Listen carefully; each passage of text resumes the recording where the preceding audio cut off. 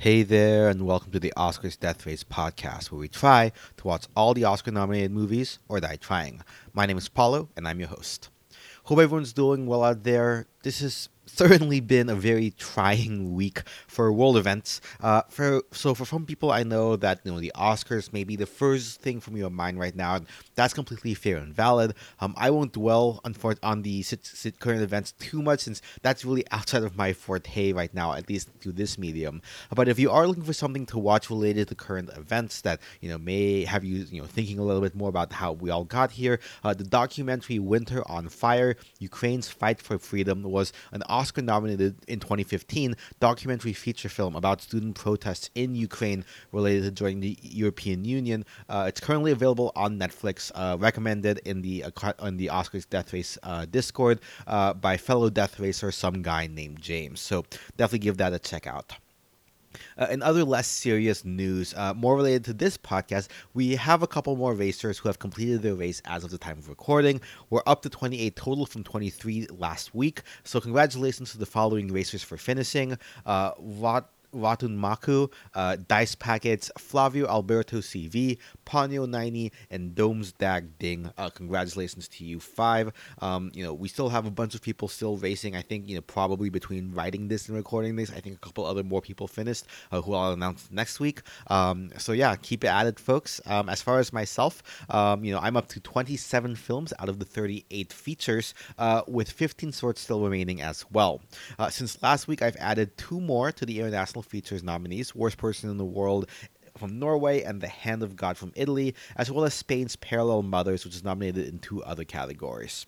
Unfortunately, I wasn't able to watch Lunana, A Yak in the Classroom before recording, though it turns out somehow I had forgotten The Hand of God, so I technically am still on pace what I had originally set out for myself. In addition, this past Thursday, I watched Serrano, which I'll cover more in depth next episode with other technical nominees, but hopefully I'll be able to catch on Lunana this weekend as well. Also, heads up, apparently the documentary Attica, one of the documentary feature films, is currently on Amazon Prime, but will be leaving the platform on the 28th, which will be up before this next episode comes out. So make sure you try to watch that this weekend if you haven't yet already. I'll definitely be doing my best too, and I likely won't cover it next weekend, but wait for it to cover with other documentaries as well. That said, this is all between having to watch a concert, going out to a concert this coming weekend, and also needing to pack and move, starting next week. So actually, I've already been packing, but the moving starting next week. So wish me luck for being able to finish these. The short film programs are available in theaters now, but I don't know when I'm going to get time to go down to the IFC Center to watch those. So anyway, wish me luck there as well. Now, before we get to talking about these films, there is some news related to the Oscars this year. The biggest news, in case you haven't seen it, is that it was announced that the Academy would be changing production somewhat for this year's ceremonies. Now, in past ceremonies, they had all 20-some-odd categories present live over the 3-hour telecast. Now, as many problems as the Oscars have overall, which I won't get into here, at the very least, to their credit, they do try to have each brand get their Oscar moment, from the high profile acting, directing, and writing categories to the more technical editing, sound, production design, even to the short categories as well, which really doesn't have a lot of space in any other awards ceremony. It's a chance to get recognized live on national broadcast, even if sometimes certain categories get played off sooner than others. However, as much as the Board of Governors of the Academy need to please their membership and make sure everyone gets their time to shine, they also need to appease their masters at ABC, who have the rights to the broadcast, which they pay a lot of money for and pays for a lot of the operational costs of running the Oscars. With ratings dropping each year, with last year being the lowest ever, the Academy definitely has the pressure to present an engaging product for the network that draws in an audience and those advertising dollars. So in an effort to appeal to a more general audience, they're planning on having 8 categories have their awards presented an hour prior to the broadcast in the Dolby Theater, and then those presentations and their Oscar moment speeches will be recorded and presumably edited into the live broadcast at some point. Those categories are the 3 short categories: editing, makeup and hair, score, production design, and sound. Now, as you can expect, there was a lot of drama. Even if all the categories will still at some point be presented in the live broadcast, these 8 categories definitely felt as though they were getting the short shrift and were seen as lesser categories than the other high profile above the line categories and even other technical categories, since presumably those speeches would be cut for time. The ACE, the Guild for Cinema Editors, posted an open letter to the Academy decrying this, and there were several online campaigns for nominees in other categories to boycott the protest and try to push for all 23 categories to be presented live. I think I saw something where like the sound branch, previously they had 2 awards. Sound mixing and sound editing, and they had compromised and said, just to make it go faster, the awards were a little bit shorter. We're going to combine our 2 categories into one, if as so long as we don't, get played off during commercial or something like that, which happened to some degree back in 2019 when cinematography, live action shorts, editing, and makeup were supposed to be presented during commercial breaks, and only 2 of the 5 song nominees, playing throughout the night. This Outlast in 2019 was eventually rolled back due to protest, but it seems as if the Academy is having another go at this, which also mirrors their attempt to have a popular film category and try to attract the general audience, that year, which was rolled back as well. But this year they're doing it with the favorite film Twitter award from the year. So yeah, I mean that's definitely that's definitely the Academy trying to be more, I guess, general audience, which, putting my editorializing spin on it, I get where the Board of Governors is coming from. I don't envy their position in the slightest of having to answer to multiple masters, both the Academy members, but also, ABC and those sponsors. The Academies have been increasingly slipping into irrelevancy as, popular consumption of their most nominated films, the top Best Picture films, just really deviate from, the biggest blockbusters, the films that make the most money that everyone ends up seeing, right? Like, probably the one that's probably been seen the most is, I don't know, probably, Spider-Man No Way Home for sure, but that's in like a very minor category. I would hazard probably Dune, or maybe even Don't Look Up, thanks to Netflix's feeds, are some of the more viewed ones. But all the other ones, Power the Dog, for example, that doesn't have nearly as much reach as kind of like the main blockbusters, which makes, it doesn't line up with general audience taste, which is what they and ABC really want. Gone is the day where, Oscar films were the films that everyone were watching. Death Racers notwithstanding anyway. And where I can appreciate their attempt at compromise by having, the Oscar moments still in the broadcast as opposed to hidden in commercial breaks, even if they're doing it by recording it earlier, I don't think trying to pick and choose which categories, down the line, further down the line, or recorded earlier, it doesn't really help with that irrelevancy problem at all. If it's still going to be this aired, it's still going to be like nearly 3 hours, right? I don't think people are like, oh wow, they're not going to be airing, they're not going to be doing editing live. Wow, okay, I guess I'm going to tune in now, right? I won't say I have the answers on what they should do to fundamentally fundamentally rigging the films to get nominated so that we have No Way Home in Best Picture alongside No Time to Die and Godzilla vs Kong and whatever. Though I would say maybe one thing they could start is cutting some of those skits and sketches that don't really have that much wide resonance, I guess. And maybe I would also say having the Muppets. I still say the Muppets would be the best presenters for the Oscars, but in any case, I think trying to say that editing is lesser than costume design when editing is arguably one of the most important Best Picture nominee precursors, as well as just fundamental to the art of filmmaking. I think just trying to pick and choose who's above another is kind of ludicrous. Not saying that costumes have been one of the ones that have been relegated, but this just kind of just sucks all around for everyone involved. We'll see if the pressure that everyone's applying changes this time around. It seems that they're really fighting back on not on trying to roll this back, despite all the protests. So we'll see where the coming weeks end up. On the bright side, though, if you are plugged into the Academy of Death Racers Discord server, you'll know that we'll be giving the no category special treatment, as well as giving out our own unique categories. The Discord has all the details, but as of recording, it's been announced that voting for the Academy of Death Racers ballots and Oscar categories will start March 16th and will end March 22nd, with our Deathy's Awards ceremony taking place the night before the Oscars on March 26th.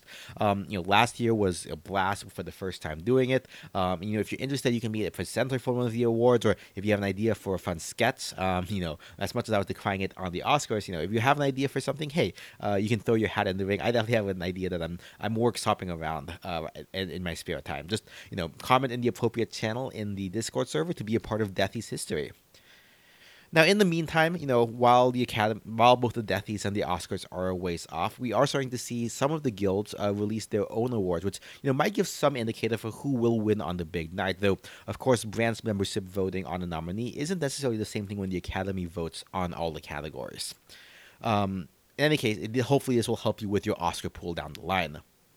First up, we have the Set Decorators Guild of America, which had their awards February 22nd. The winners were No Time to Die for contemporary film, Being the Ricardos for period film, Dune for science fiction or fantasy, and The French Dispatch for comedy or musical. Now, of these, only Dune is nominated for the Oscar for Best Production Design, against Nightmare Alley and Power of the Dog, which lost to Being the Ricardos in period film, and Tragedy Macbeth, which lost to Dune for fantasy fantasy or fiction, and West Side Story, which lost to French Dispatch for musical comedy. So presumably, with Dune being the only winner here, it's kind of the forerunner, and I think Nightmare Alley's chances at maybe stealing a win kind of went down.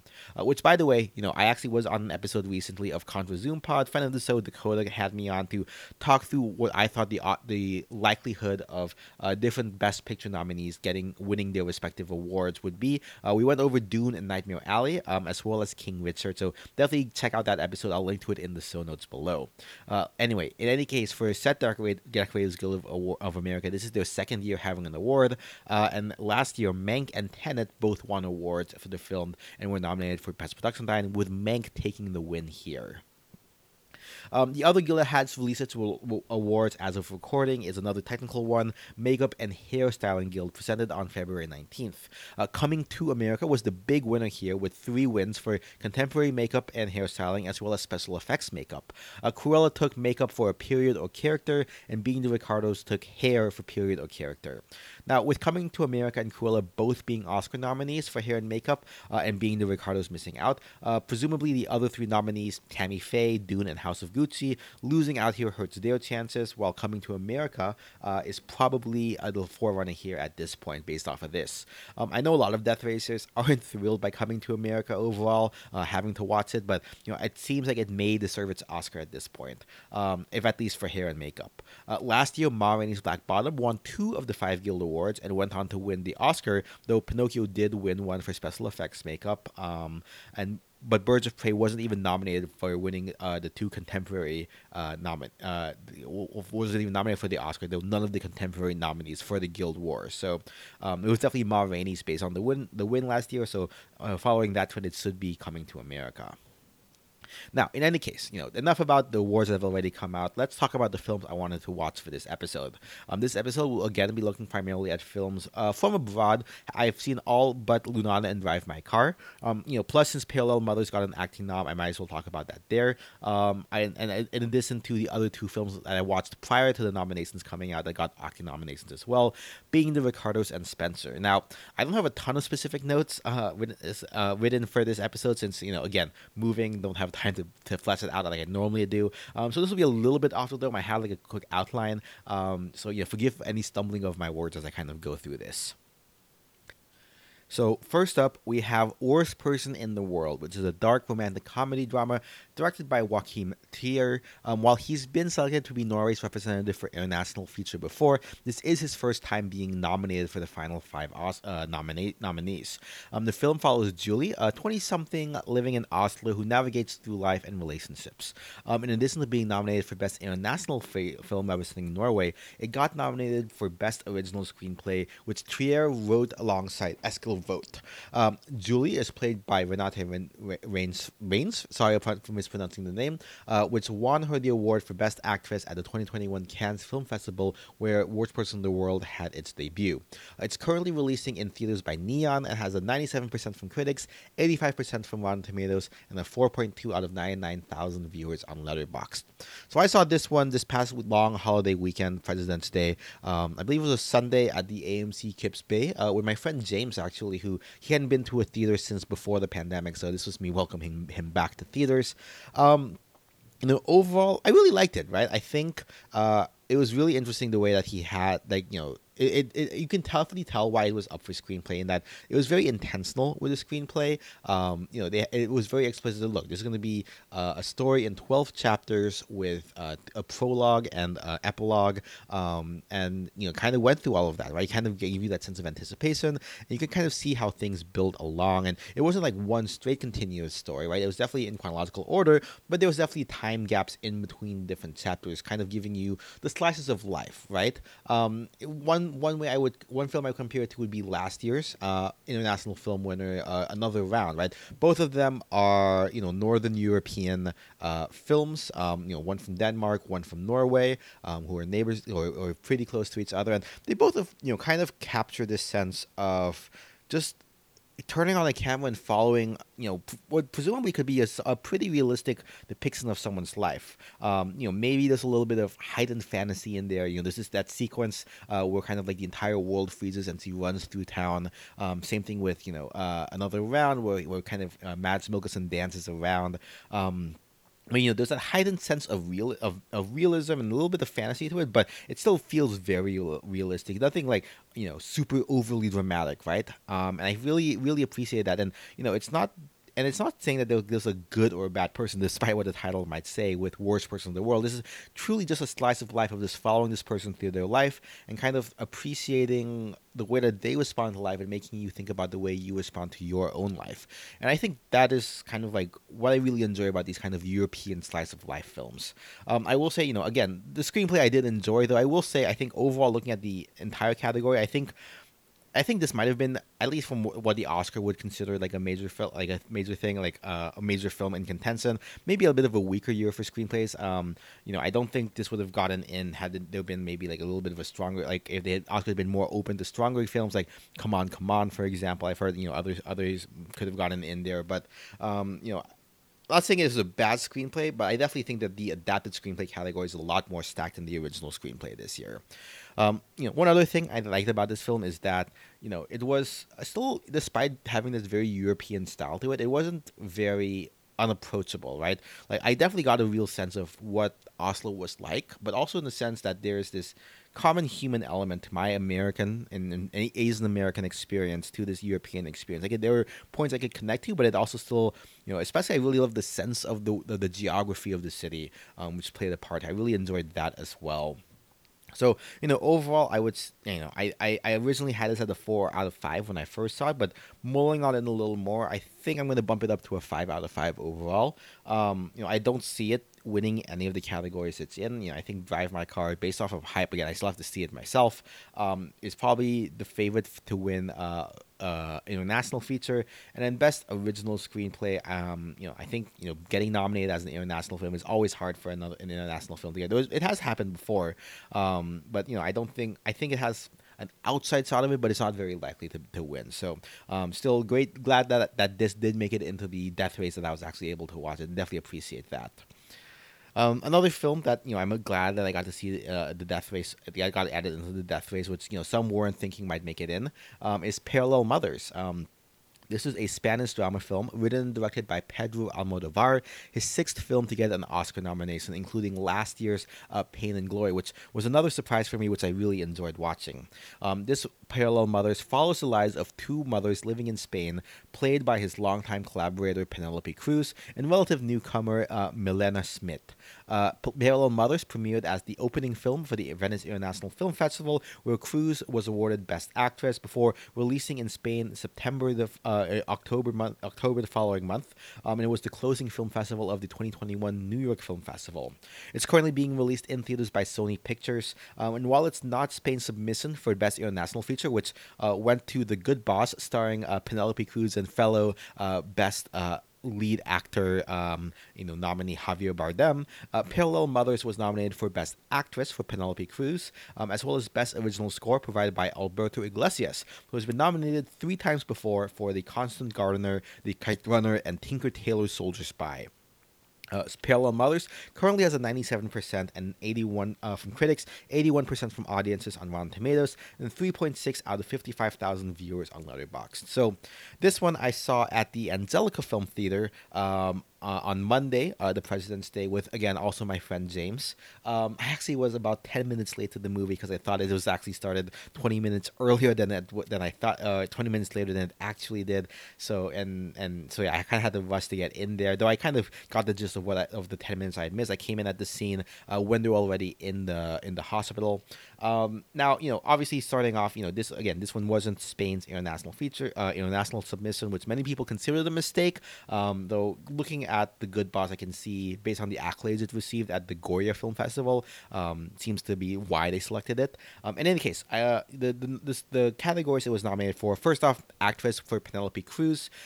She definitely, I think, pulled a lot here. She has a huge range of emotions, every sort of emotion you can have, and I think this definitely shows her expertise and her experience as a lead actress here, kind of putting herself in so many different situations. So, honestly, we'll talk about one of my probably my favorite actress a little bit later in the show.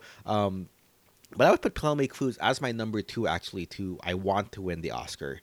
Now, one thing that was actually interesting, which, I think maybe might have held it back from maybe other category, like an original screenplay nomination, is that, it kind of plays around. There were definitely moments in the film where it felt like, hey, this feels like something out of a telenovela, right? It feels like something, again, minor spoilers here, but switch that birth and kind of all those tropes, like the Forsaken Lover and all that, right? Like all of these different things feel like something straight out of a telenovela. Which I read an analysis online that like, hey, yeah, this kind of is the point where it's making use of the tropes and format of a telenovela to tell like a really heartbreaking story that presumably is actually relevant socially to Spain today, which I really appreciated that. Now, I think this film might be, a little bit more resonant, so where I think Worst Person in the World kind of is fairly universal beyond being, it is in Oslo, but a lot of and maybe some parts, like some of the specific geographies and maybe like the comic book culture presented in Oslo in Worst Person in the World is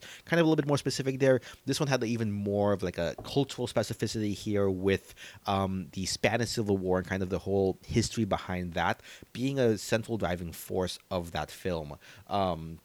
Which I don't think as an American I really appreciated, though kind of in hindsight doing a little bit of research, I kind of got where I kind of was able to retroactively appreciate it, though it just didn't have the same emotional impact it had for me as I'm sure it would have had for maybe a more Spanish audience.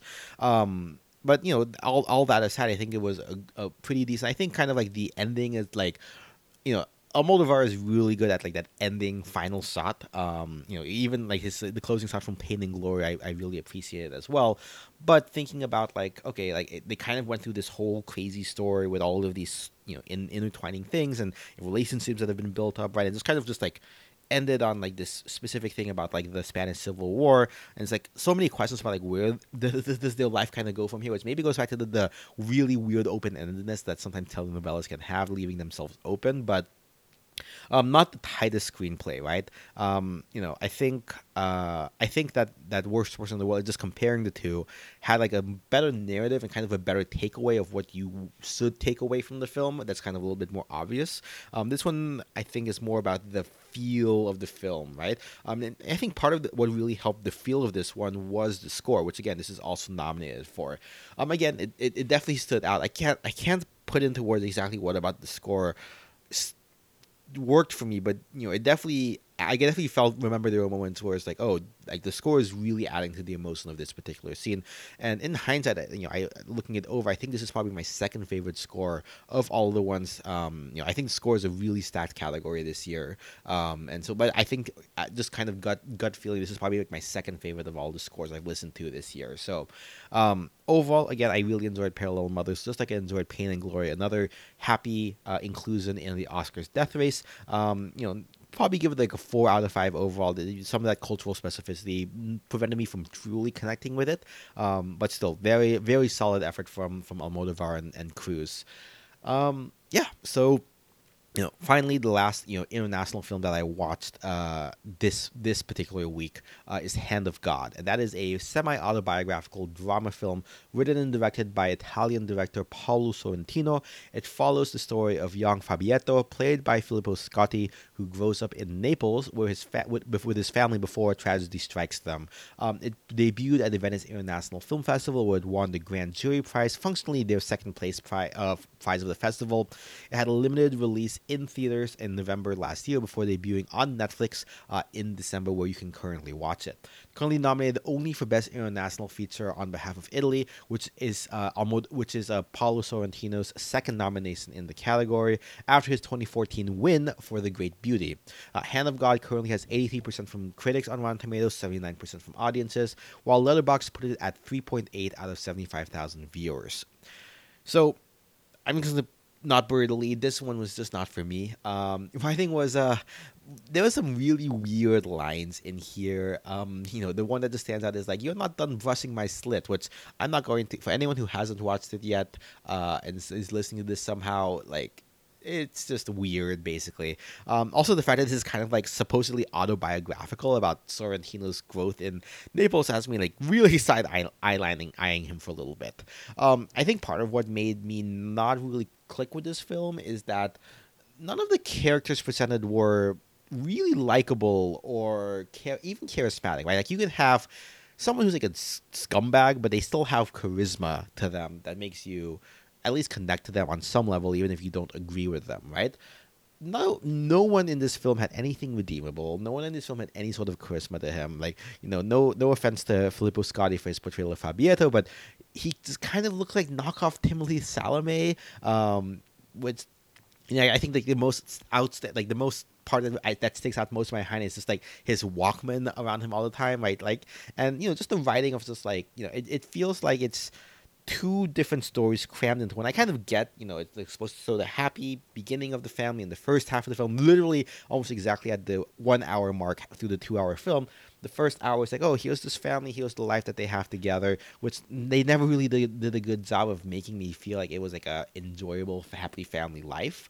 I could see why it was supposed to be taken that way, but still no. And then the second half is like this tragedy, which like, what are we supposed to take away from this tragedy, right? And he crams in like this 10-minute encounter with supposedly like this Italian director who presumably was an actual mentor figure to Sorrentino growing up. And so obviously, it's about film, and this guy loves film, and he ends up making film from his trauma and pain, and like, I didn't really get any sense of that he really loved film before all this, right? Sure, he went to like watch some film suits and whatnot, but that didn't really connect to me. The whole thing with like him and falling into the sock. I mean, I get that's where the title of the film came from, The Hand of God and all that, but yeah, I didn't really work for me. And I mean, what was up with the little monk, right? I mean, doing some research, the little monk presumably is like some fairy that's supposed to grant wishes or whatever, and that's where it comes from. But as somebody who has no idea who the little monk was, I'm like, what the heck is going on in like the first 10 minutes of the film? Like, what the hell is going on here? Now, I will say to its credit, and the only thing keeping me from giving it a 1 out of 5, is that it had some very visually interesting compositions, right? The lighting, the way things were framed, the color grading. There were some parts here that really stood out in terms of how things looked. But I think it was just, unfortunately, just the fact that, yeah, I mean, sir, it's the point of view character is like a horny 16-year-old kid. But that just made the film very uncomfortable to be watching. I mean, like, maybe it's my fault for trying to watch it before bed, but I legit fell asleep like 3 or 4 times trying to finish this. And then when I ended up, downloading it on my phone to try to watch it on the train while I was on my way to watch Serrano, like I mentioned earlier this week. It was just like, okay, this is some very awkward scenes to be watching on the public transportation. So yeah, I mean, I guess credit to Sorrentino, but I don't know if the nomination is because it's actually good, if the Academy dislikes Sorrentino. I kind of wish that A Hero from Iran had been nominated. I hadn't seen it, but I've heard a lot of really good things about that. And I don't know. This one definitely did not do it for me. Probably, frankly, my least favorite film for the death rate that I've watched so far. So yeah, that's Hand of God for me. Just giving it a 2 out of 5. I definitely appreciate the effort.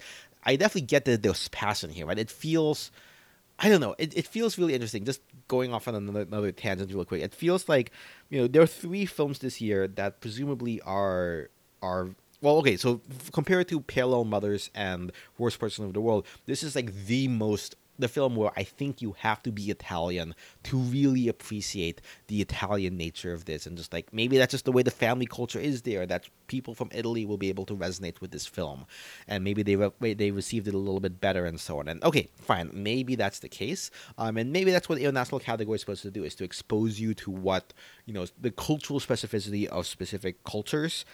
Yeah, sorry, like I said, I'm kind of rambling here. This cultural specificity of different countries in these films, and kind of be exposed to that, which I guess I appreciate these films doing.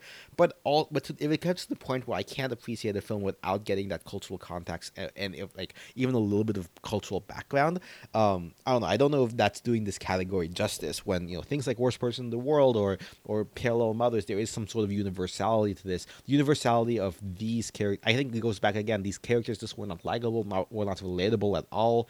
And I just, that made it hard to engross myself. Thinking about other films from this year that had an Italian setting, Luca from Pixar, which we talked about last week.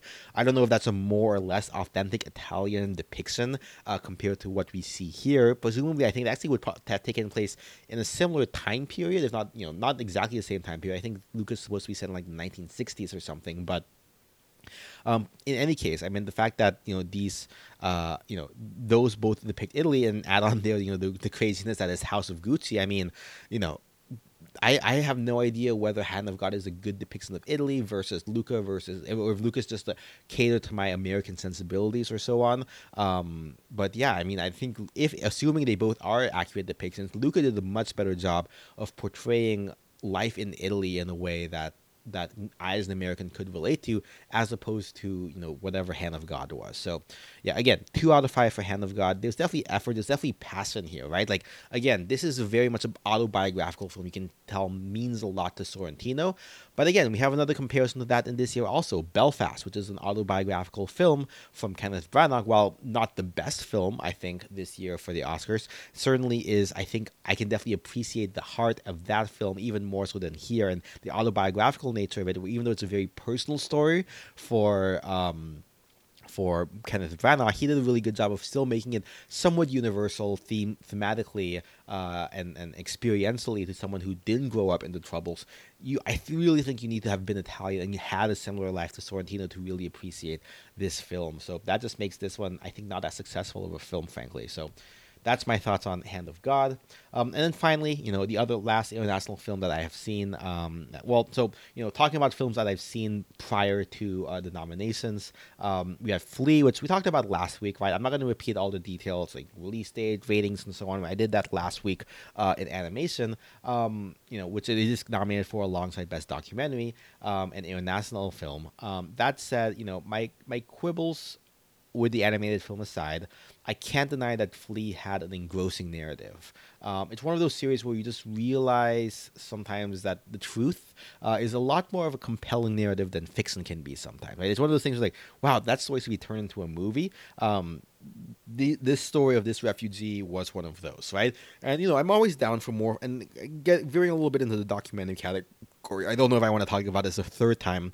Like, setting the anime stuff aside, I'm down for more unique forms of documentary telling beyond nature shots or talking heads. I really appreciate the documentary films that are like very much lived experiences. Now, I think this is me talking through my past experience as an individual, and it's close to a talking head experience, right? It's like a first person account, but the way it's presented, the animated flashbacks and the animated storytelling goes away, which I will admit I think helps with giving, despite the animation quality not being the best in my opinion.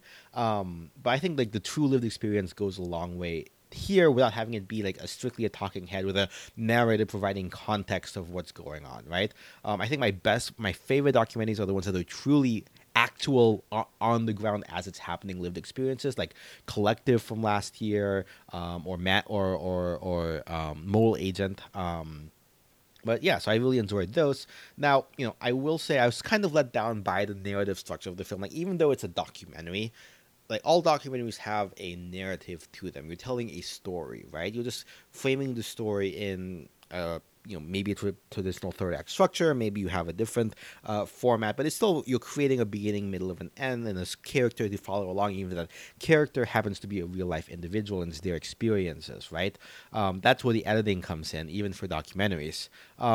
Now I guess it's just kind of, for me, the like, I kind of guessed the ending and like, oh, the big secret like 20 minutes in, which, okay, that's, it kind of made like, okay, that's not that big a reveal for me when they kind of finally revealed it at the end in the supposedly a big climactic moment.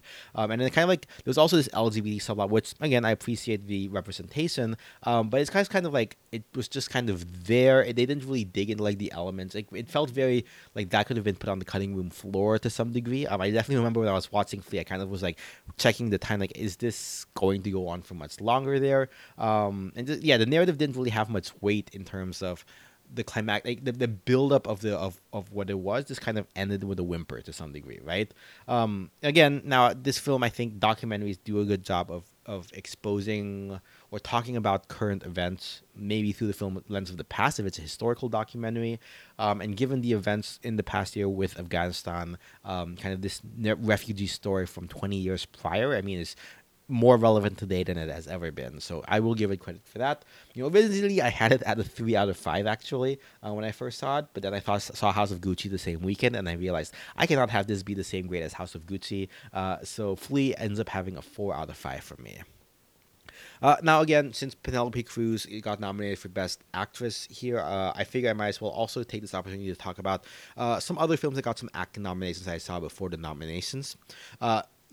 First of those was Being the Ricardos. This one was a biographical drama written and directed by Aaron Sorkin about the relationship between Lucille Ball and Desi Arnaz, played by Nicole Kidman and the aforementioned Javier Bardem. Both of these leads got their respective acting nominations, as well as J.K. Simmons getting nominated for playing I Love Lucy supporting actor William Frawley. This one debuted in December in a limited theatrical release before coming to Prime Video December 21st. Critics were a bit mixed on it, 68%, but audiences were at 75%. Letterboxd similarly has it at 3.0 out of 55,000 viewers. Now, I'd actually watched this in anticipation for having it be one of my Best Picture likelies, before the season, before it kind of dropped off of the top 12 or so. But I had seen it for, presumably for the Death Race, and in that sense, I'm kind of glad it got nominated, so that wasn't a waste. I know a lot of people have not really great things to say about this film. I can see why from a certain perspective. That said, I don't think it's as bad as most people talk about it, think it is. It is very Sorkin-y, which is both a good and a bad thing. His writing is great as ever. His direction maybe leaves something to be desired to some degree. I think the framing device of the narration, frankly, of it is kind of like a it's a heightened version of reality where, all of these events that take place over this 1 week didn't actually happen in 1 week. It was spread out over a couple of months or even years, apparently, according to real life accounts. But putting it together for dramatic tense, then okay, that kind of makes sense. The talking heads of like documentaries that I would say was just talking about with Flea, not my favorite part of this film, since it kind of took away, I think, from the overall impact. But I will say, kind of like the recreations of I Love Lucy actual episodes in black and white, kind of to show Nicole Kidman as Lucille Ball having like a comedic genius behind her. I really enjoyed those moments. I'm not the biggest I Love Lucy fan, so I know people are saying, oh, like she doesn't look anything like Lucille Ball. I mean, I can't really tell that much because it's not really my favorite. It's not really my thing. So I'm not the best person to ask about that. Now, I'm not sure how I feel about the ending overall. Again, not the biggest I Love Lucy fan, but I have, definitely heard about her and Desi Arnaz's story on some podcasts recently, actually. And from what I can tell, I think the kind of like they what happened after the events of this movie or whatever. I'm not sure if that's like a fully fair depiction of exactly what happened, at least from what I know, listening kind of just from my podcast.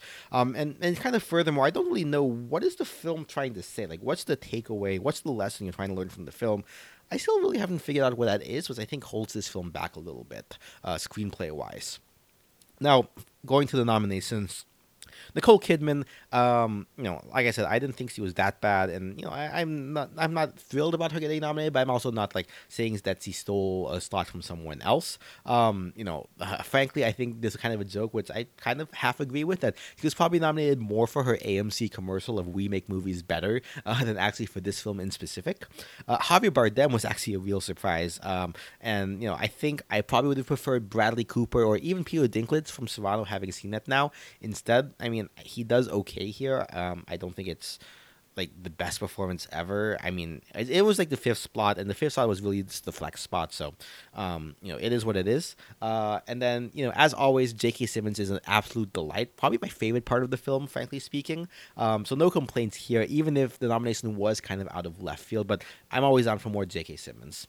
Overall, I would give this film 3 out of 5, probably. I mean, it was a fine, enjoyable way to watch to spend a couple of hours on a Saturday night. But yeah. Oh yeah, I also watched this one on Amazon Prime. Now, Spencer is another one I watched on Amazon, though I had to pay for this one. It's a historical fiction psychological drama, that's a genre, directed by Chilean director Pablo Larraín, centered on an imagined crisis that Princess Diana had at a royal family Christmas before her divorce, with the titular role played by Kristen Stewart, for which she earned the film's sole nomination for Best Lead Actress. The film premiered at the Venice International Film Festival before coming to theaters in November. It's currently available on VOD. While general audiences may not have had the right expectations for it, they came in wanting one thing, but it ended up getting a 52%. Critics liked it enough at 83% on Rotten Tomatoes. Letterboxd has it at 3.8 out of 182,000 viewers. Now, as opposed to being the Ricardos, I watched this one because there was hype for Kristen Stewart, but also my wife is a little bit more into the royal stuff than I am. So I was like 5 or something when all the Princess Diana stuff went down. So I just have no real relation to any of that beyond what people in my life have been obsessed with her over. So not a big royals person, but I think, having seen Kristen Stewart's depiction of her, and in presuming that it is like a fairly faithful depiction in that way, I can see where the charisma comes from, and the affect and where the charm comes from. So, frankly speaking, I think this film overall was probably one of my favorites of the year last year. I put it in my top 10 best films of last year. Since I saw it in 2021, and Kristen Stewart, I think of everyone that I've seen in this category, is my first pick for the Oscar. Now, it is a really weird category this year, just because it's all over the place. Who knows who's going to win this? I really hope she does win this one. I think she really deserves it.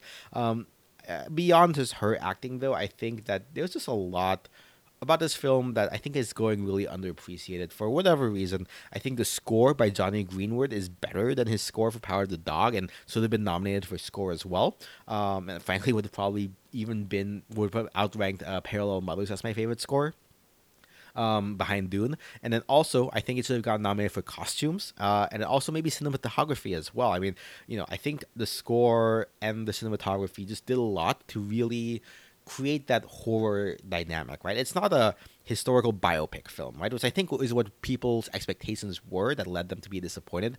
This is pretty much a horror film set through the eyes of Diana. And I think that was really well accomplished by the score, by the cinematography, by even the production design to some degree. So I really appreciated all of those elements just coming together into just something that's Chef's kiss. Overall, I gave it a 4 out of 5. I think there is maybe something a little bit lacking to some degree. That's keeping it from I don't think it was ever going to be best picture material, but I think the specific elements were definitely 5 out of 5 elements overall. So yeah, definitely enjoyed this one for sure. And then finally, as mentioned, I did see Serrano this past Thursday in theaters. And then, I'll save the full details of this one until next week, when I talk about the other technical films such as Coming to America and Eyes of Tammy Faye, as well as Lunana, to hopefully round out the international films not nominated for Best Picture. But yeah, I think that's going to be it for this episode. Again, if you're interested in taking part in the Deathies on the Academy of Death Racers, Discord and website, you can, check out the Discord there, and make sure you vote. And I think you might be late to join one of our branches, but those will come out. I'm part of the creators band, so we're working on our biggest cow nominations. But yeah, I think that wraps up this episode of the Oscars Death Race podcast. Let me know how your death race is going on Twitter at OscarsDRacecast or via email OscarsDeathRacePodcast@gmail.com. If you subscribe to the show, on iTunes, Spotify, Google Play, or if you're not, make sure you are. But if you are, leave us a review, or even just share it with a friend. Any of that's super helpful. You can support the show on Patreon if you so choose. Linked in the show notes, as well as my letterboxd with the username NinjaBoy with an I. And again, check out the Oscar Race, Oscars Death Race subreddits, AODR.net, the Oscars Death Race Discord, and of course the OscarsDeathRace.com website to track your progress against others. Music is provided by Kevin MacLeod. His stuff is at incompetech.filmmusic.io. Editing production by NinjaBoy Media. That's it for this week. This has been Paulo of the Oscars Death Race podcast. And until next time, I'll be here trying to watch all the Oscar nominees, or die trying, or packing my boxes for my move. But anyway, stay safe out there, everyone. Have some fun watching movies.